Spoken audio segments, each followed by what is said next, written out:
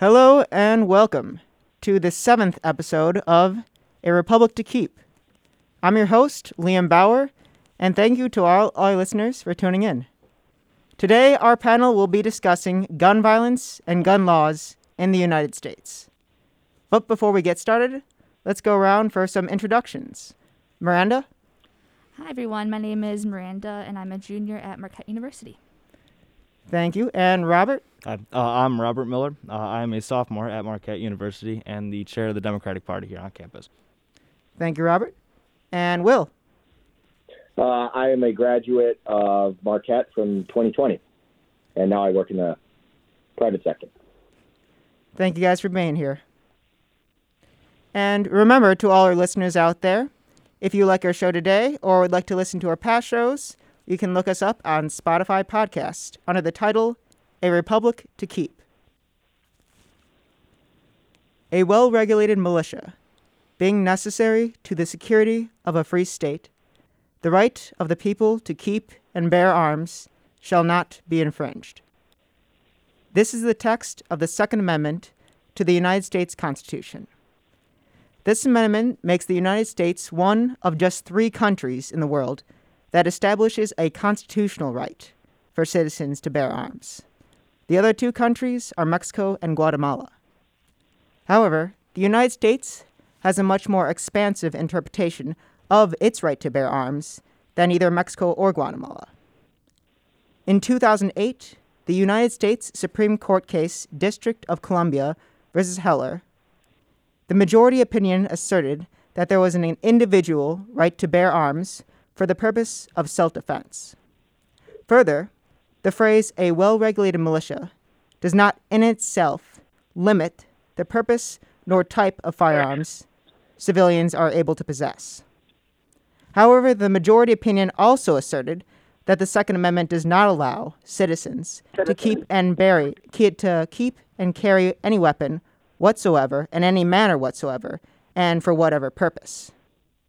Therefore, prohibitions on certain people, restrictions on carrying in certain places, and imposing certain requirements for individuals to obtain firearms are indeed constitutional. Justice John Paul Stevens, along with the court's 3 other liberal justices, dissented, stating that the Second Amendment was based on a collective right, and that the framers of the Constitution did not limit the ability of Congress or the states to regulate individual use of firearms. After retiring from the bench in 2010, John Paul Stevens wrote in a 2018 New York Times op-ed that the Second Amendment was a, quote, relic of the 18th century, and that it was time to repeal the amendment in order to stem gun violence in the U.S. The idea of an outright repeal of the Second Amendment is overall disfavored by a majority of Americans. A Heartland Institute and Rasmussen Reports survey in 2019 found that 66% of American voters do not support a repeal, while just 24% do. However, according to a recent Gallup poll, 56% of Americans are somewhat or very dissatisfied with current gun laws. This is largely split along party lines, as 70% of Republicans are currently satisfied, while 22% of Democrats are. In March 2021, 3 public mass shootings reached national news coverage in the United States. March 16th, 8 individuals were killed by a man with a handgun at 3 separate Atlanta area spas. On March 22nd, 10 individuals, including a police officer, were killed with an AR-556 pistol at a grocery store in Colorado. Finally, on March 31st, a man killed 4 individuals, including a child, with a handgun in a business complex in Orange, California. These recent mass shootings have placed gun reform front and center on the national agenda. In response, Democrats in the House have passed one bill mandating universal background checks and another extending the waiting period for a firearm, from 3 to 10 days. President Joseph Biden has also called upon Congress to reinstate an assault weapons ban, which was in place between 1994 and 2004. Republicans have largely opposed these measures, stating that they will not stem gun violence and only infringe on law-abiding citizens' ability to obtain firearms. So the first question I would like to pose to the panel would be, should the federal government pass gun legislation implementing universal background checks and an assault weapons ban?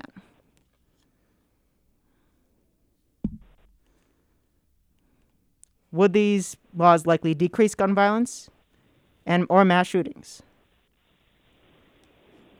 So, as far as the assault weapons ban, this is William, by the way, whether or not that's constitutional or unconstitutional, it does appear to be wildly unpopular. So if the Democratic Party does want to do that, if they're trying to play towards the centrist message, it doesn't really strike me as a good move politically for them to take such a hard line on gun control. In addition to that, it's unclear what Washington considers to be an assault weapon, and I think there's a lot lost in translation between what Washington considers to be an assault weapon and what your average American considers to be an assault weapon. So should they, if they want to continue winning elections, perhaps they should not, because this just seems like a ripe issue for attack ads and such. But that's my answer on that. And it is very mixed, too, about the support. A Gallup poll, for instance, in 2019 found that 6 in 10 Americans at that time supported an assault weapons ban. Yeah, I could probably respond to that one. So with my party, the main concern that we have moving forward would be the increased amount of mass shootings that have occurred. So that is the reason why my party has been advancing on the principle of universal background checks and implementing an assault weapons ban. I take no issue with that. Should it apply to every single individual? No, I don't think so. Because I had a conversation with a colleague of mine who is in the military, or he's going to be in the military, and he has an AR-15. And I think it should be permissible to those who are in the military, our police, or any armed forces to hold that, especially if that's their job. With an accountant, you're not going to take away a calculator from an accountant because they need that to use, in the profession, similar to a weapon in or for a serviceman. You don't want to take that away. So given that's a very the universal and assault weapons ban, that's a very broad topic or a broad statement. But I think once we get into the specifics of it, it'll smoothen out just a little bit more. And just to get into the specifics a little bit more, so the 1994 ban had a lot of exceptions to it. It said any semi-automatic assault rifle that had a detachable magazine and 2 out of a list of modifications to that rifle was banned. Now, what banned meant was anybody who had that kind of rifle before 1994, before the act was instated, would still be able to keep it. Nobody was giving back their guns involuntarily. And it sunset in 2004 after a federal study found that it really did not change gun violence all that much, which brings me to another point that even the vast majority of what people consider mass shootings, and mass shooting is usually defined as a shooting in which 4 or more are killed or injured, not including the shooter. But looking at mass shootings in the United States between 1998 and this year, 55% had only a handgun used, and 27% had even involved a rifle. So I guess a good question would be, are we barking up the wrong tree here with an assault weapons ban? Is assault weapons really what the Democratic Party should be, for lack of a better word, targeting in this? Or should it be more handgun focused? I'm okay with an assault weapons ban. I'm not gonna lie. Because if we look at trends, yes, the AR-15, that's one go-to weapon for many killers. And also my side, they always go to the AR-15, let's ban the AR-15. But if we do have that, we're not going to stop mass shootings. Mass shootings are inevitable. But it's what you can do. It's the little tiny details that you can address that would prevent even greater destruction. So it's kind of like a border wall mentality, right? So the mentality behind a border wall is to prevent the influx of illegal immigrants from crossing the border, and many of whom are very violent criminals, right? So if we implement legislation, such as like closing loopholes or banning certain types of weapons for violent and disturbed individuals, we will prevent some shooting. It just has to do with just lessening the amount of shootings, because many people have this false idea that if you ban a single weapon or if you enact a single legislation, it's going to solve all problems. That's not the case, and it will never be the case. But you have to like keep changing, updating your laws to fit with the times. I agree with the sentiment of updating your laws, but if you yourself have admitted that you're not going to eliminate every shooting, and it sounds like what the consensus is becoming here is that you're not going to eliminate most shootings, given that only 22% were only a rifle, 27, yeah, or involved a rifle, then it just seems like a really bad move for the Democrats to take this. 40% of the people don't want an assault weapons ban. And if we go back to those 1994 rules on what an assault weapon is, that's a lot more than just an AR-15. So it seems like the Democrats, in an attempt to do something about this violence, in doing so only in the form of an assault weapons ban, just only serves to alienate, middle Americans.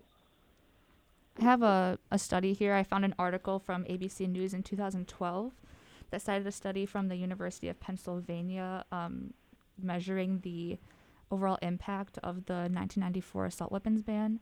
And it was quoted that said, the study found that gun crimes involving assault weapons declined by as much as 72% in the localities examined after the ban went into effect. However, the authors note that these types of weapons were only used in 2 to 8% of the gun crimes committed prior to the ban, so the larger impact on gun violence was criminal. And then it said, we cannot clearly credit the ban with any of the nation's recent drop in gun violence, and indeed there has been no discernible reduction in the lethality and injuriousness of gun violence. So with that, and then I found another, that was a reading that was already too long, but there was another article from NPR that mentioned the same thing, that it did reduce the number of mass shootings, but overall gun violence wasn't necessarily curbed.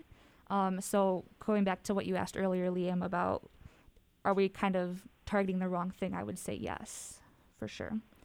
And maybe kind of bringing it back to the question about universal background checks also. Most people support that. I feel like even a lot of conservatives would, except for the concern that it would create a registry, which most people are against because of the tyrannical threat of if government decides to take our guns, they know exactly who has them and where they are. And it would be incredibly easy for them to do so. So I want to touch on that, taking the guns. The ability for the government to do that is very, very difficult because there are laws that are protecting citizens' rights. And a lot of that has to do with just this idea that, okay, the government's out to get you, it's going to take you, or take your possessions or whatever. But in actuality, it's very, very difficult for any government to do that, or for our government to do that. But we are, banning an AR-15 is not going to solve all problems, right? I think we can all agree on that. And what needs to be addressed would be the mental health aspect of why these people are committing the crimes that they are, or like what's causing them to snap. And an important thing to jump in on the mental health aspect that a lot of people don't realize, in most years, 61% of United States gun deaths are from suicide, which is a pretty jarring fact, and that does need to be addressed if we're ever going to get serious about talking about gun violence as a whole. Exactly. And with mental health, a lot of it, there's a stigma regarding mental health that we have to break, because many of those who do have some mental disabilities are seen as not, I wouldn't say like not as capable, but they're kind of like brushed aside in society. And like if you do need help, I recommend go getting it, because like there are more than plenty of resources to address whatever issue that one may have. But I think, with mental health, it needs to be discussed even greater. I would go farther than that, and I'd say that mental health isn't, isn't caused by, isn't brushed aside by society, but it's caused by our society. And I go so far as to say that we see these high suicide numbers and these shootings because there's this large population of people that, for whatever reason, are not included in our society and feel alienated from their society. And that if we want to end, these mass shootings, we shouldn't do the unpopular thing of banning weapons, but we should try and fix our society, which is driving people to do this. I agree completely.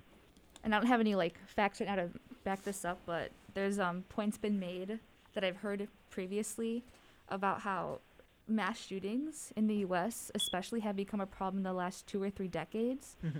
But guns have always been around in the States even before then. So what changed in the 90s that is causing us to see this kind of, this increase in violence like this? And definitely mental health is probably a huge part of that. Mm-hmm. I don't think that there's adequate resources going to mental health. Mm-hmm. And it's unfortunate. But like I said, just banning one gun is not going to do anything. Implementing one legislation is not going to just eradicate all killings. But the issue is far deeper than, it's not a shallow layer issue, right? Because I really do want to tap into that mental health, because it's important. I'll put it that way. And looking at the mental health aspect too, there is a phenomenon when there's a high-profile celebrity suicide in the United States that usually spurs an uptick in general suicide rates. And I would say that could definitely be applied to the increase in mass shootings in the last 2 decades. When you see mass shooting popularized on the news that really everybody sees, you cannot get away from these horrific stories, then that might, in a way, motivate someone else from another part of the country to do this thing. And that's a lot of times why some news agencies have tried to stop saying the name of the killer on the news waves, because then it might motivate someone else to say, hey, this is how I'm remembered in a very disturbing way. So I would say one thing the media can do is stop saying the shooters' names, and nobody's glorified here, but really make sure it's about the victims of these horrible tragedies. I think talking about it only in terms of mental health, though, does discount some of the politically motivated killings that we've seen recently, notably the one in Charlotte, Dylan Ruth killings. Mm-hmm. These people, mental health may be a catalyst, but it's not always the cause. There are people who use these weapons to go out and kill massive numbers of people. So it's not just a mental health problem. It is also a problem of individuals and politically motivated attacks. Mm-hmm. And that's true. And I don't, like we said, we're not going to, if we have the best mental health system in the world, if we get there and just have a much more, if we solve those problems right now the best we can, there's still going to be individuals who would be motivated to commit these atrocious crimes. And it is also true that guns don't kill people, people kill people, but the fact of the matter is that guns make it a whole lot easier to kill a whole lot more people.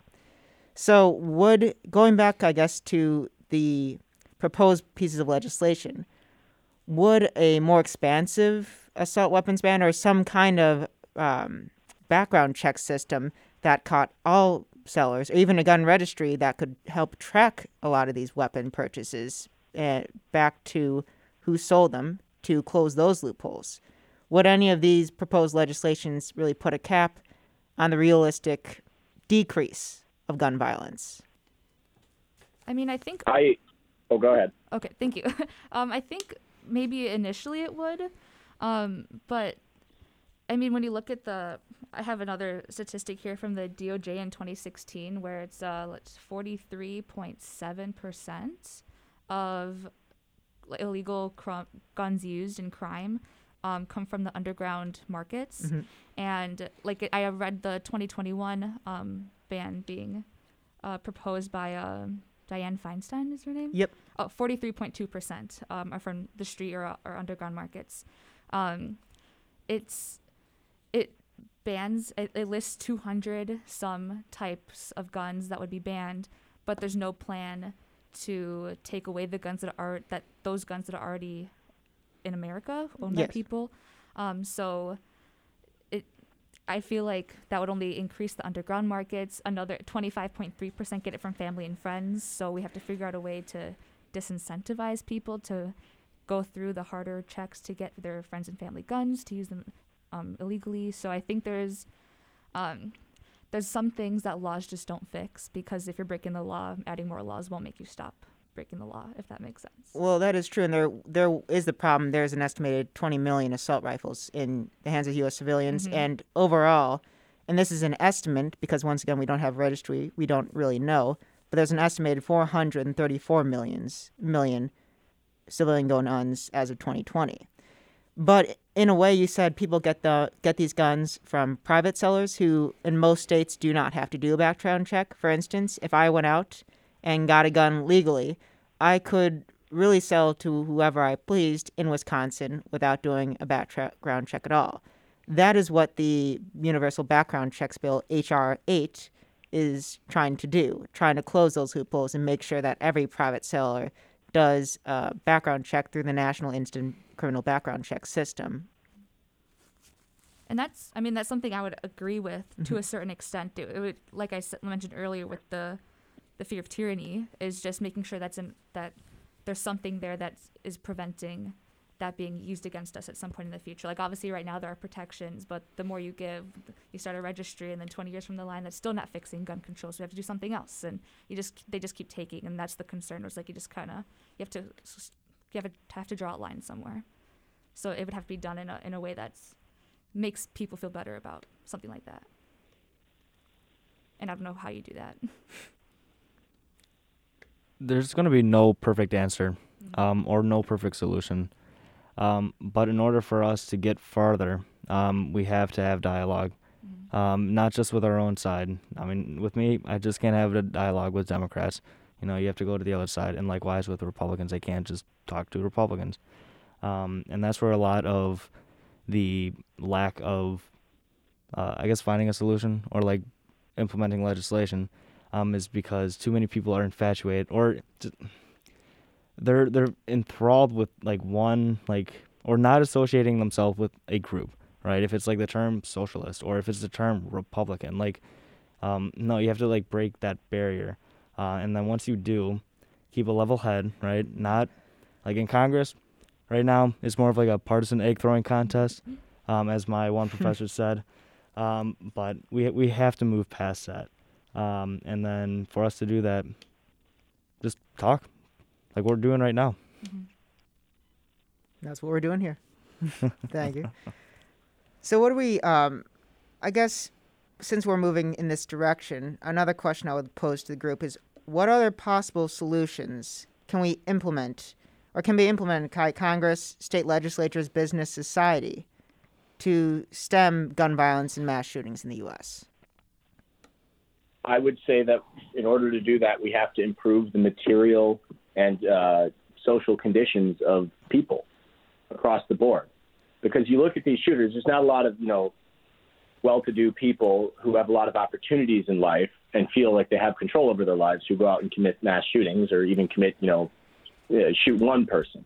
It tends to be people who are dejected, who feel they have no role in society, and because there is no role in society, they correctly recognize that they have no control over their own lives. And that's what causes these shootings. So I think fixing the social issues that affect every American will, if we improve everyone's life, we will see these shootings go down. It's not an issue of guns. I see it as an issue of material concern. So I think one very beneficial thing we could do is make sure that, especially in schools, that there are more counselors and more outreach to students to make sure that, in terms of the social situation, students are heard and being accounted for mentally for their mental health. I think kind of going off of that, I maybe have 2 points, but two sides of the same coin here. I think gun safety education would be a huge, a really big help in maybe two different ways. So like you just mentioned, mental health. There's some studies out there that show there's very specific types of people who are very predictable and who would become mass shooters. They have certain, if they had life trauma, if they have certain mental health issues, there's lots of signs. When the Parkland shooting happened, everyone was talking about, like, the police knew this, he had a record, and his parents knew that there was something going on. Like, I just read it earlier today, but there were things going on where people knew he was a danger but didn't do anything about it. So I think with those counselors, like, not only recognizing those signs, but actually knowing how to handle it when you're noticing these things. And then kind of on the other end of that, actually teaching people what gun safety is. So I have a study here that says, at least regarding firearm suicides, suicides among people under the age of 17 found that 82% of the firearms that they used to attempt suicide belonged to a family member, usually their parent. Mm-hmm. The storage status was noted that 2/3 of the firearms had been stored unlocked, and among the remaining cases in which the firearms had been locked, the youth knew the combination or where their key was kept or broke into the cabinet. So that's ridiculous to me. The fact that 2/3 of these people kept their gun unlocked is insane to me. And then, like, my dad's an NRA instructor. My brother and I have been shooting guns since we were very little, but, like, even now, I do not know the combinations to our safes. Everything is locked. He's with us every time we go shooting. There's been a huge emphasis on safety and respecting that this is a weapon, but is a tool for protection, and that's why he wants us to be aware of these things. And I think that doing something like, whenever you buy a gun, you have to get a license and you have to take a class that teaches you gun safety. You have to keep it locked. Don't give your kids the combination unless you seriously trust them. And even then, I'm not totally sure. Like, things like that. And I think that would help a lot. I compare it a lot to, like, sex education. If you have a rise in teen pregnancies, most people wouldn't go to the solution. Well, teach them chastity and just don't have sex. Like, for the most part, society says, no, we're going to teach you what happens when you do this, and here are ways you can prevent unplanned pregnancies. And I feel like that would be an approach to gun violence. Like, I feel like there's such a fear and a stigma around guns, understandably, but when you teach people how to handle it safely, like those kinds of things, I think that would help stem a lot of this fear. It would make people feel more comfortable and more safe in how to handle these situations themselves too. So don't you think that teaching people how to use guns would make them more lethal at using guns if they wanted to kill like a large group of people? I suppose, but at the same time, all of the people who then can protect themselves. And like you just said, if we have to do mental education, we have to recognize the signs of people who shouldn't handle guns. There are still laws in place, background checks, all these kinds of things. It's just now, for the people who are buying guns, making absolutely sure that those people who have them are capable of using it for protection and are able to do it safely. Still having all of those things in place that prevent people who shouldn't have guns to have guns at the same time. It's not just it's not teaching kids in school how to shoot a gun.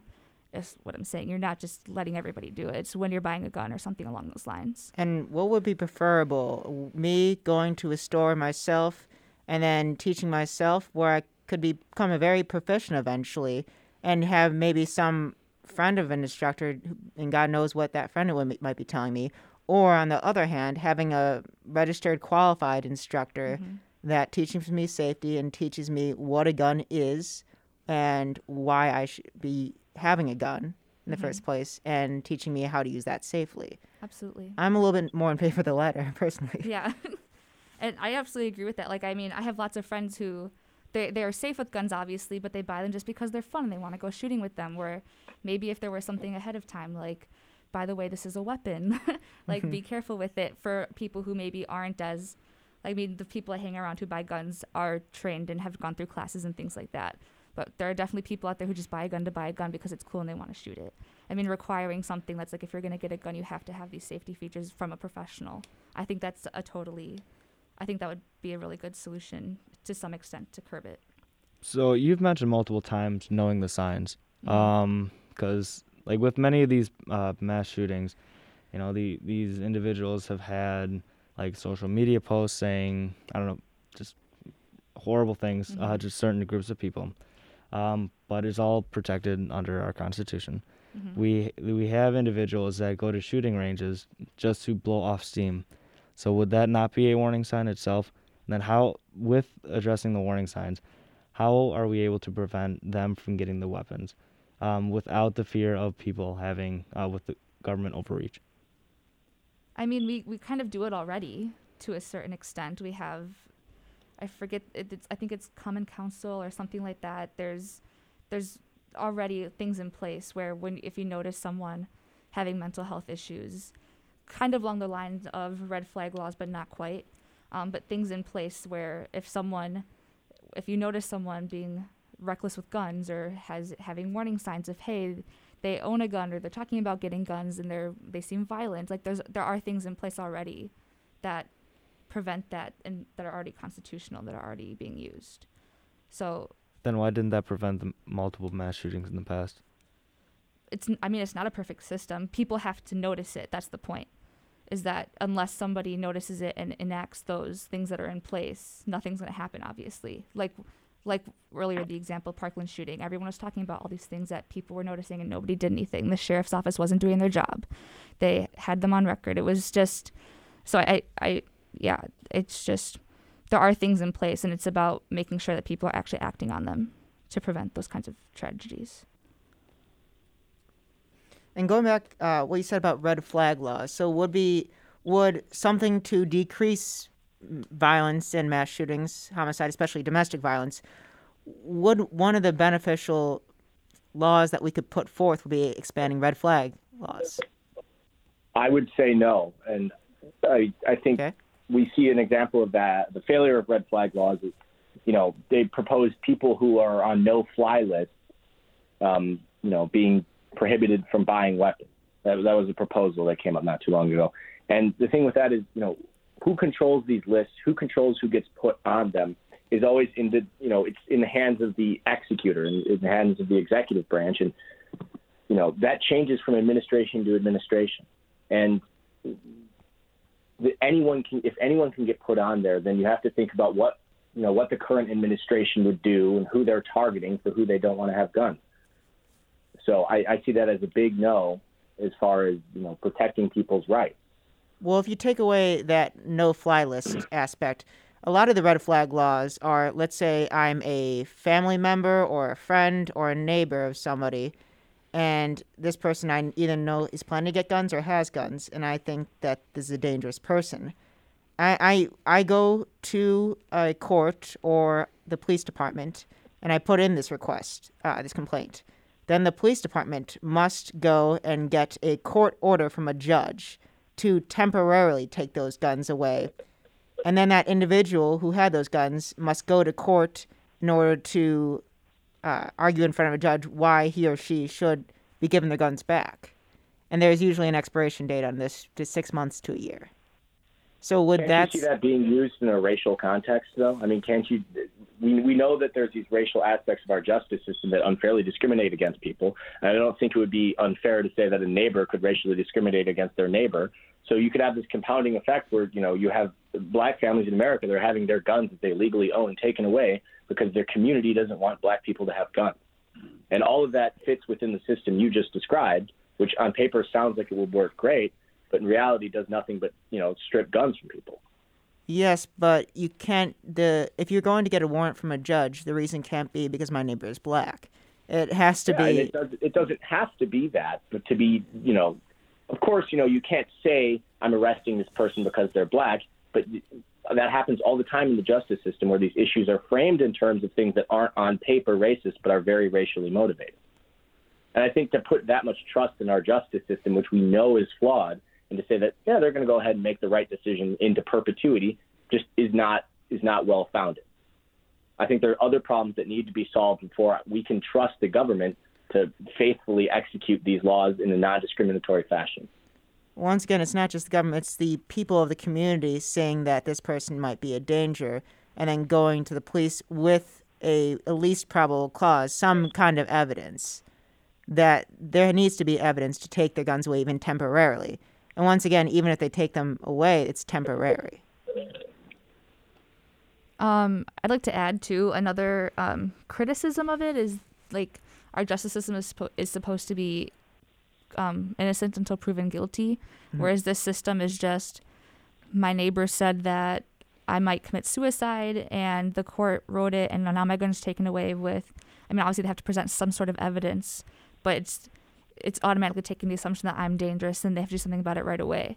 And I think that's a concern too with this, is that it seems to flip the system of our justice system on its head. And then you have to prove to the court that I'm not dangerous, I'm not going to hurt myself or others, which is kind of backwards. But I mean, I'm not sure how much it would be abused in that sort of way or anything like that either. Well, that's just one of the criticisms. Once again, there needs to be evidence to take the guns away even temporarily in the first place. But like, what kind of evidence though? Like, is the neighbor going into your house taking pictures of me like doing something dangerous? That's why I don't that understand. varies depending on the judge too writing the warrant. Exactly. So there's just lots that's of caveats, it seems, depending on the judge, depending on the evidence. Exactly. Yep. Go ahead. We're talking over here. Yeah. Sorry. Go ahead, Will. Yep. No, go ahead. I mean, if it depends on the judge, then, you have to trust that your judges won't make bad decisions. You say it's the community, but all it takes is one community member to make a complaint, and then it takes, an overzealous justice system to find evidence, heavy air quotes on that, and it takes one judge to decide, okay, you know what, I don't want this person to have a weapon, and then all of a sudden they're deprived of rights. What other rights could we possibly deprive of people in that manner that we would find that okay? I mean, it sounds like the creation of an American, Gestapo state where, your neighbors can inform on you because they don't like you or for any number of reasons, and racially motivated or otherwise, and then you can be deprived of your rights. That's not a good precedent to set. But you also have the option to go back to the legal system and defend your rights too. In the Gestapo state, that wasn't an option. And also, I would say that it only also takes one person to commit a Parkland. It only also takes one person to commit a Sandy Hook. And even though I would say the balancing out those provisions, people do have the court system to go through and defend themselves with and state their rights with, even though if their guns are temporarily taken away, they can fight for those rights back through the court system. And I think that's probably the most reasonable way to keep people from having guns who might carry out atrocious acts. When you have to look at yep. Well, okay. I think the problem with that is the assumption that,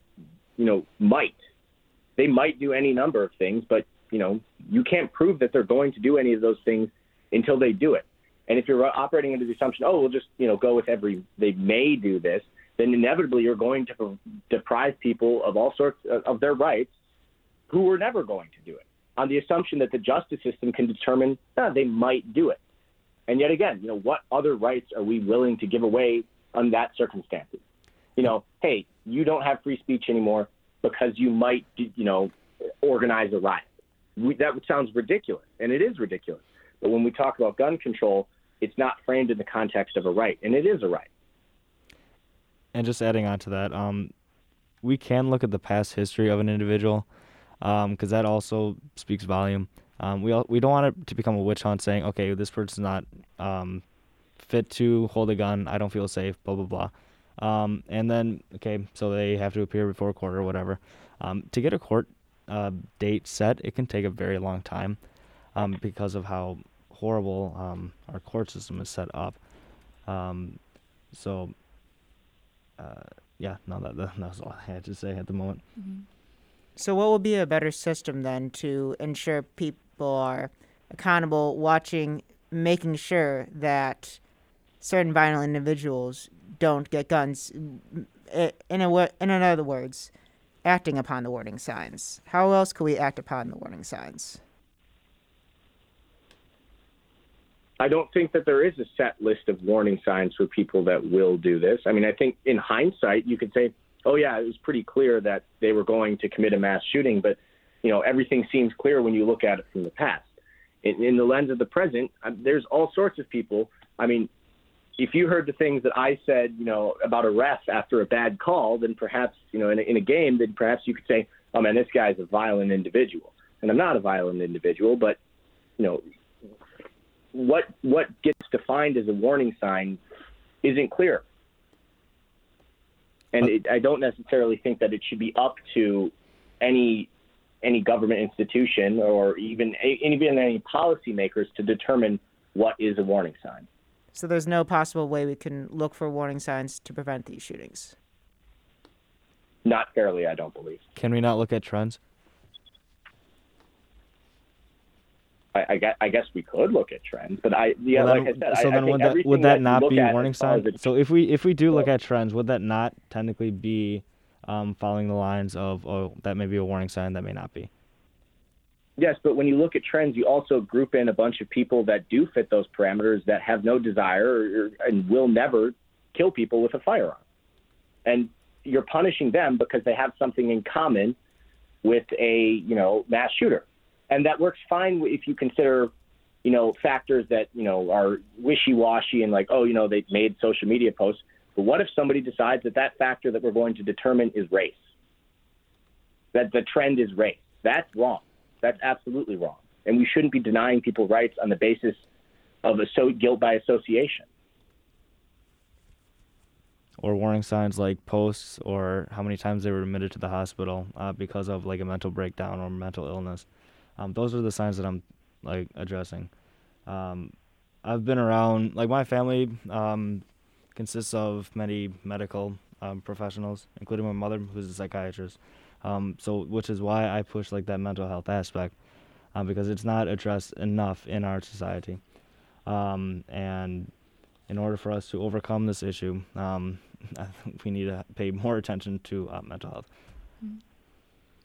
I will say, I just did a quick search to find the things that I was trying to mention earlier about what's already in place.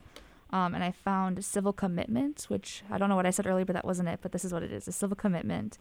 And it seems like it's a court-ordered institutionalization of a person suffering from mental illness, alcoholism, or drug addiction, usually upon a finding that the person is dangerous to himself or to others. So I think, if you're seeing those signs that you're mentioning, like the social media posts or things like that, and there's obvious evidence that this person is suffering or could be dangerous to themselves, I think that's obviously one thing that's already in place. And then the other one is a TRO, which I'm not totally sure I'm finding the correct thing about what that stands for, what it is, but it seems like it's a restraining order. So temporary restraining order, TRO, with the law. So things like that could be, that are already in place that can be used. That seem to be, the civil commitment seems really similar to the red flag law in that way, as long as there's evidence of a person needing that kind of help, that it could happen by court order. And also, we do this with other rights as well, this kind of warrant thing. Fourth Amendment, we have a right to privacy. But that right to privacy can be intruded upon if it's strict scrutiny. Well, what the Supreme Court defines as strict scrutiny is, in the least, basically what strict scrutiny is, that if it's a core right and you have to amend that in some way, if the justice system has to breach that in some way, for instance, public safety, then they must do so in the least restrictive manner possible in order to fulfill that government interest, right? And so if the police need to search your apartment, they need a warrant. And like red flag law, they need evidence to go and search your apartment. Now, should we completely end all search warrants because that is a violation of Fourth Amendment rights? Just like a red flag law might be a violation of the Second Amendment rights in the same manner? Well, I think what we see in the justice system is that police are more than willing to violate your constitutional rights if they feel that they will get something out of it. There's tons of examples. The Baltimore police were caught on videotape planting cocaine in people's apartments to retroactively fabricate search warrants. The police have no problem violating your rights if they want you to go to prison. So giving them extra power to violate people's rights is not a good precedent to set. I think we should be careful by just saying the police in broad strokes, because Yes, there are very dishonest police officers out there, definitely, but there are also very honest police officers as well that are trying to do good for the community. But we also must focus, of course, on those dishonest ones, like the ones in Baltimore that you mentioned. However, that is going to be the way of any system. There are going to be dishonest officials. So we do have to... The problem comes with our system is that our dishonest officials are being defended by honest officials. And this system is set up to protect these dishonest people. So as long as the justice system is as broken as it is and as racist as it is, I see no reason to hand over the keys and more rights to the justice system.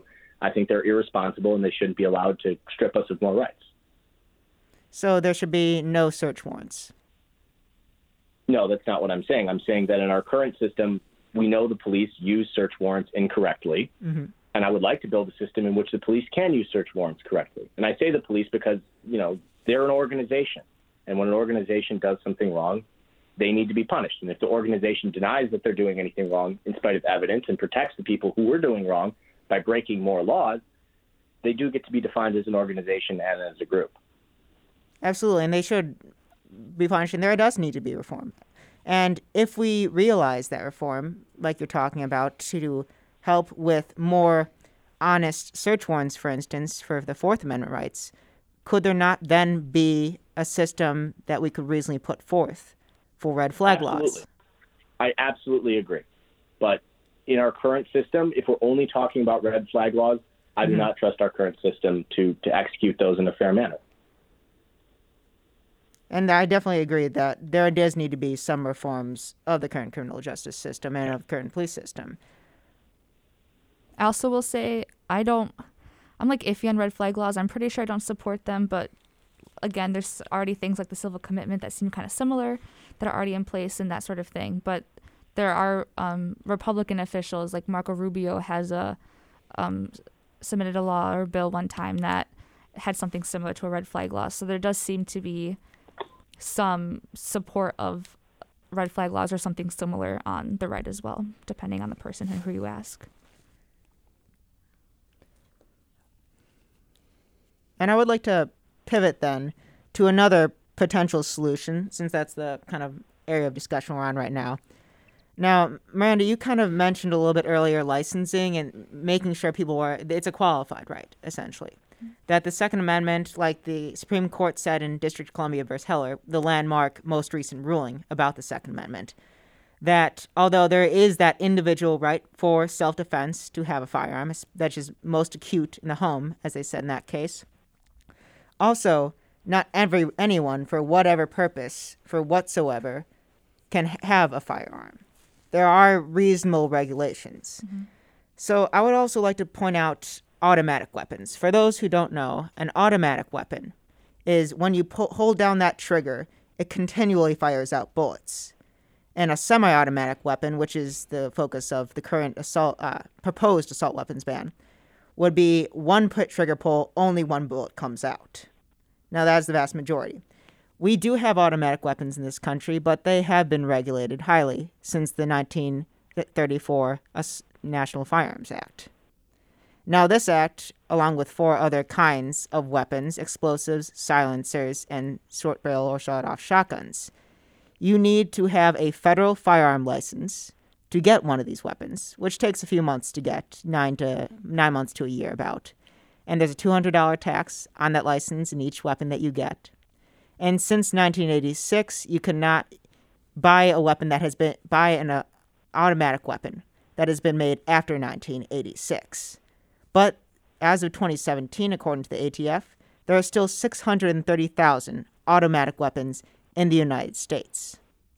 Since 1934, 4 crimes have been committed with automatic weapons in the United States. None of these crimes have been mass shootings.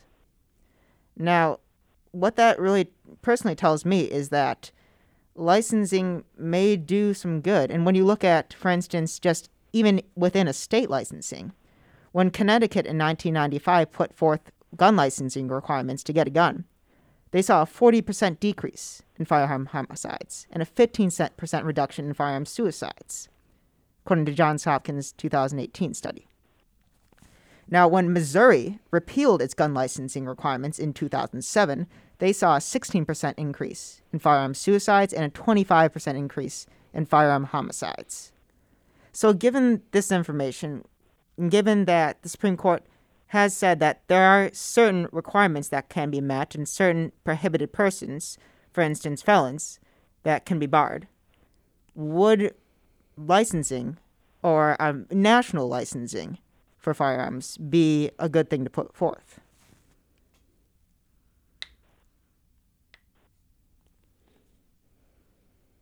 You got me with national.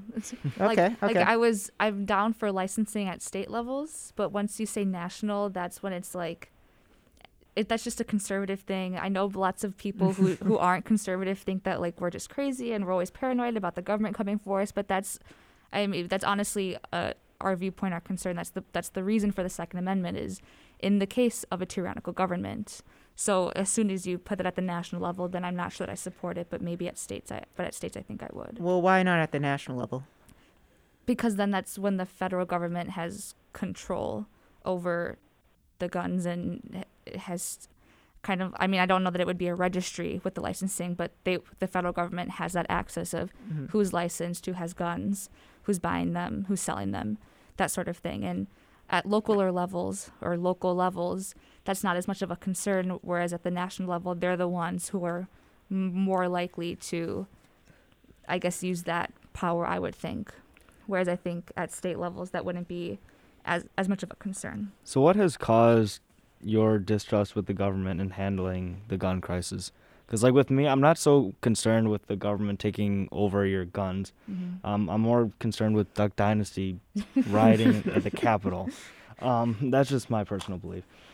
So like what caused all of that, and like what's preventing conservatives from offering solutions at the national level? It's not like any. I'm sure every single conservative would give a different answer, but it's not. For me, I don't think it's that our government has done something that causes us to distrust the federal government. But there is a distrust. But there is a distrust overall. And obviously I'm not going to get into anything, but there are examples of, it just seems like anytime the federal government gets involved, things get worse. And we just don't want that with guns, I suppose. And it's not necessarily our government or our history that causes distrust with guns, but actual history, like with previous communist regimes, the Nazi Party. There is a general common theme. When before government's oppressive, one of the first things they do is take away people's guns. And why would we repeat that history just because we don't think our government's going to do that? You know what I mean? Well, so it's not. That's what I think is the thing. But go ahead, Wells. You might say something different. Yeah, I would say that the idea that civilians having small arms does anything to curb government tyranny, it's just, I hate to use the phrase laughable, but it doesn't make any sense. The idea that, a group of civilians armed with AR-15s could overthrow the United States government, whether they're Duck Dynasty or radical communists or whatever you're afraid of, for both of you, there's no capacity to do that with AR-15s. Doesn't matter. There's no capacity to do that with automatic weapons, automatic rifles. It can't be done. The United States government has more than the capacity to put down an insurrection with these weapons, no matter what side it comes from. So being afraid of that, or, holding up the Second Amendment as a guard against tyranny, it's not.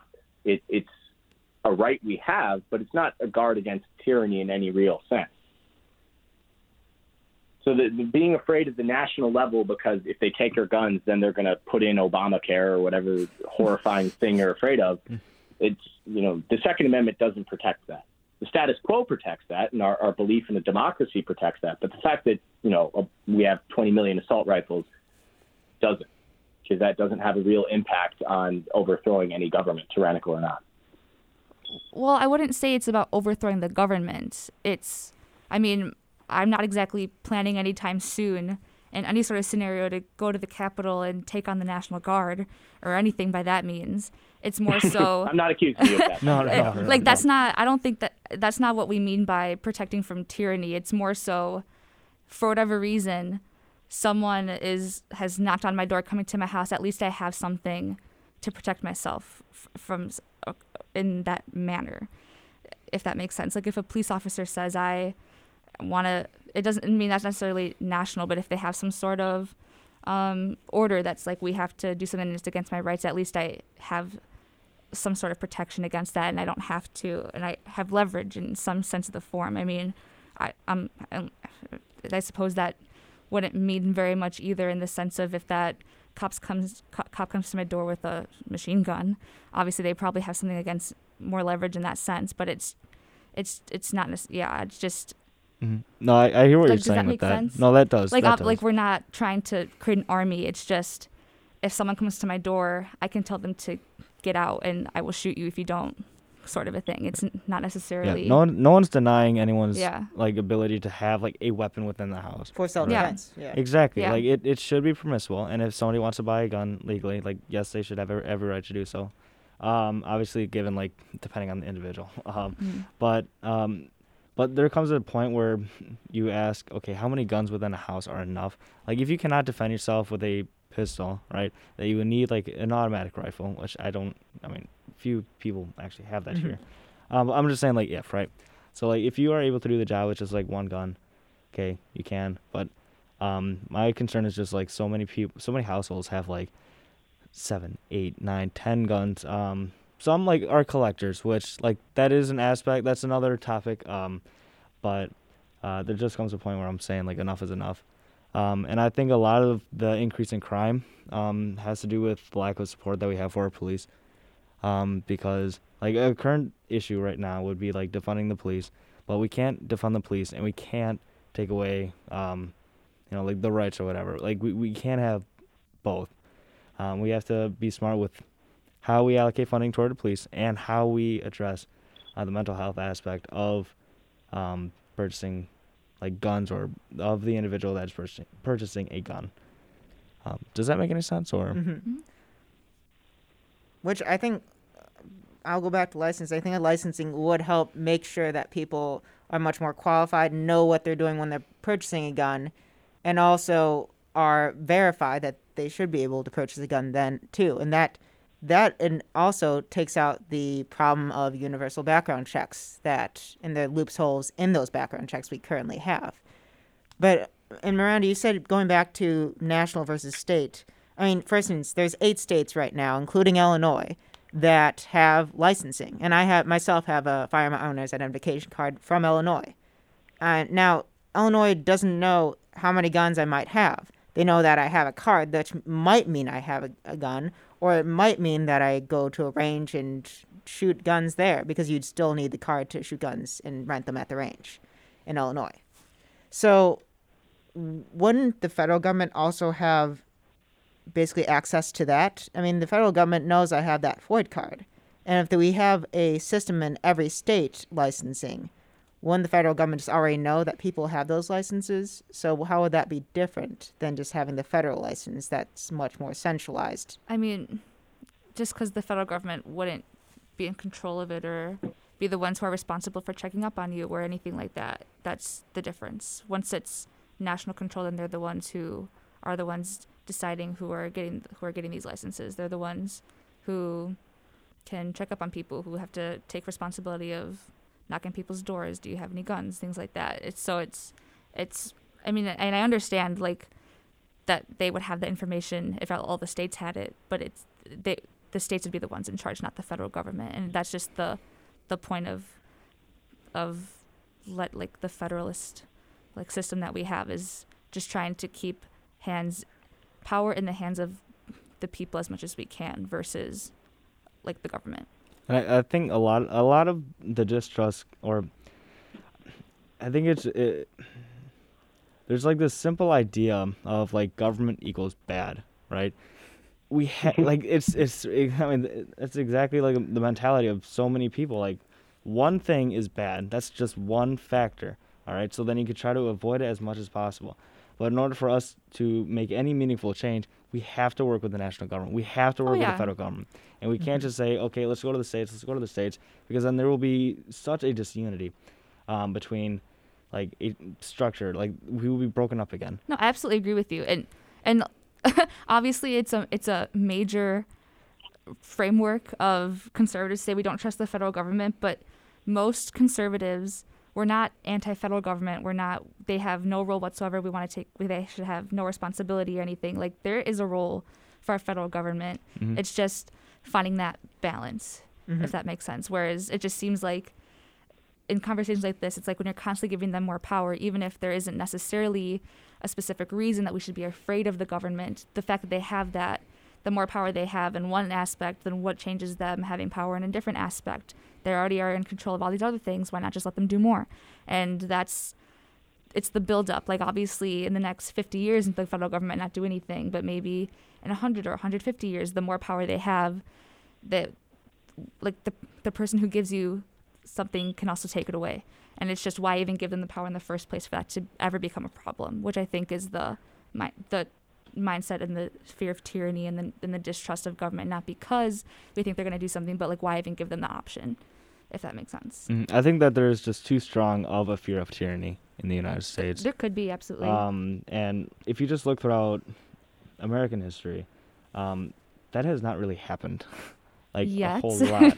Well, Yeah. even Until. That's the point. Of course, nothing's happened yet, and you still have to be prudent about that, of course. Yeah. But you have to be realistic with the issue that we have, because you can put too much of an emphasis on it, where you would just lose, like, reality, like what's in your mind versus what's in reality. And I think right now, like, we have a very strong national government. And we need to have, like, one main body to create that structure that can work with local governments into creating a solution, right? But I don't think that just going to a local, to the state, should be our first move.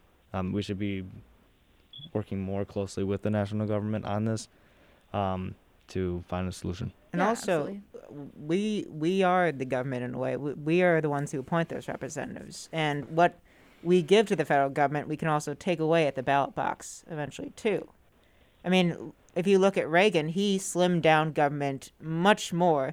From how big government was at FDR to how much slimmed down was by 1989 was drastic.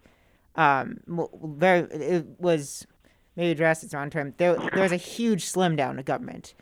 And so government can ebb and flow in that way too. And doesn't mean we can't give an inch to our federal government, but we always just have to be making sure we know what our government's doing and we are accountable. They are accountable to us, which is what we always do at the ballot box.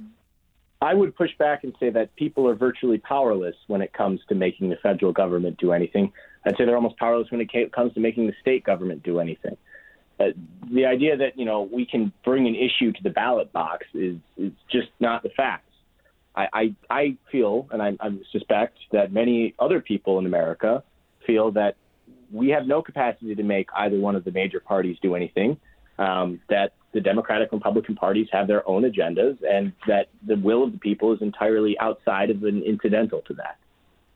I don't know if you guys can back me up on that, but that's the way I feel, and that's the way I know many people feel. That we feel powerless. I to an extent, I do agree with you. But a lot of that also has to do with not voting.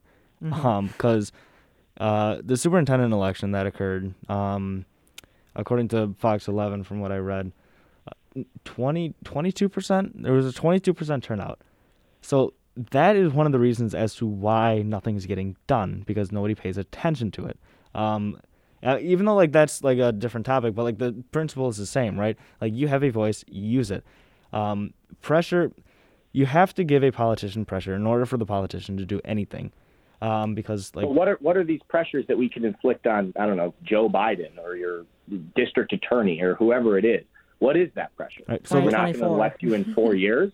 Yeah. I mean, we're in a system where every election, every 4 years, is the biggest election of our lifetime, supposedly. And we're told you have to vote against this person, not necessarily for this person. Where does that leave room for pressuring politicians? Yeah, that's the one issue there. We always go to the presidential election. There are so many elections that are equally as important, including local elections like mayoral races, state senate races, and just all of that. Because yes, local, like that's where a lot of the work gets done. I think we all can agree on that one. And a great question also is, why is Joe Manchin not supporting H.R. 8 to have universal background checks? It's because a lot of his hardcore constituency in West Virginia is against that, is part of the gun culture that doesn't want the background checks when they're selling to friends, for instance, and doesn't have to want to go through that process. That's accountability to constituency. And he's facing massive pressure from the Democrat Party, but is going against that because he wants to get reelected. I mean, what he's doing is smart. Like, I don't agree with what Manchin's doing, but just like looking through like the lens of a politician, they have to do that in order to get elected. Obviously, yes, like my party can put pressure on him to vote one way, preferably like in our favor. But like we can't obviously do that to the extent that we would want to, because like obviously like he's following his constituency, and that's what a good politician would do. But yeah, the culture aspect it stems from decades of like TV shows of like guns, like Bonanza. Like I loved watching Bonanza when I was younger. You know, the good, bad, and the ugly, like everything. Like I mean, I had a lot of toy. I never owned a gun, but like I loved toy guns when I was younger. I had like so many. But like there is like that culture that we do need to address, and I think that we focus more heavily on like the love of guns, is because of that strong like infatuation. My side has always said that, the NRA is more concerned with protecting their guns than they are with their children. Take it as you may, like some cases that may stem true or that may ring true. But we have to like break that like gun infatuation culture in order for us to move forward just a little bit. I disagree slightly, just on the premise that it's a gun culture. I definitely agree that there is a culture that needs to be addressed, but I think it's a culture of violence and the glorification of it. Agreed. I mean, Agreed. It's movies and of cops and there's definitely a huge in like gangster culture or things like that where it's normal for people to end up in certain situations, and that's how you're protected, and there's things that needs to be addressed. And I would say it's a violence culture more so than it's a gun culture, because I feel like guns are a tool, a weapon to carry out the violence, and that's what they're deciding to use. So I know we're already way over time, so I don't want to keep going, but well, we're coming down to the wire here, and we can just go around the panel for any last comments, thoughts. Let's have dialogue. Yeah. Okay. All right. I just want to say I'm William Topher. You can check out my Substack. It's William Topher at Substack.com from the boys. So check that out. Will do. Yeah. I think definitely having dialogue on this. This is an incredibly hard issue because it's so personal and emotional when you see these stories on TV, when you know people who have been affected by gun violence, when you live in a place like Milwaukee where it feels like every week we're getting a MUPD notification that somebody got shot on 17th and State or things like that. So it's very emotional. It's very personal. And I think it's important when having these conversations, for one, is important, and then trying to like truly understand each other and like where we're coming from and handling these things logically versus emotionally, because I think that gets in the way of the dialogue when it's like that. But you need a balance with that. Absolutely. Like, yeah, of course, because I don't want to know. I don't know. Exactly. I agree. I don't know how many notifications I got on my phone saying, okay, there's a person shooting. But just like coming together. And yes, it sounds like platitude. By now, in many people's minds, it is. But there's much meaning and much truth behind, once we come together, like there's nothing that we cannot overcome. And just recognizing that, like, we are all neighbors. I guess that's my final point. Like, we are all neighbors. We all live under the same roof. We all live under the same flag. Like, let's recognize that and move forward together. I think just to finish us off, once we come together, we would be surprised how much we agree on certain aspects, and we would be surprised how much we can actually get done with legislation and just as a community. And even further, beyond legislation, if we come together as a community, we can really sow in a culture that might help decrease violence altogether. So, everybody out there, remember, stay informed, stay political, because we have a republic to keep.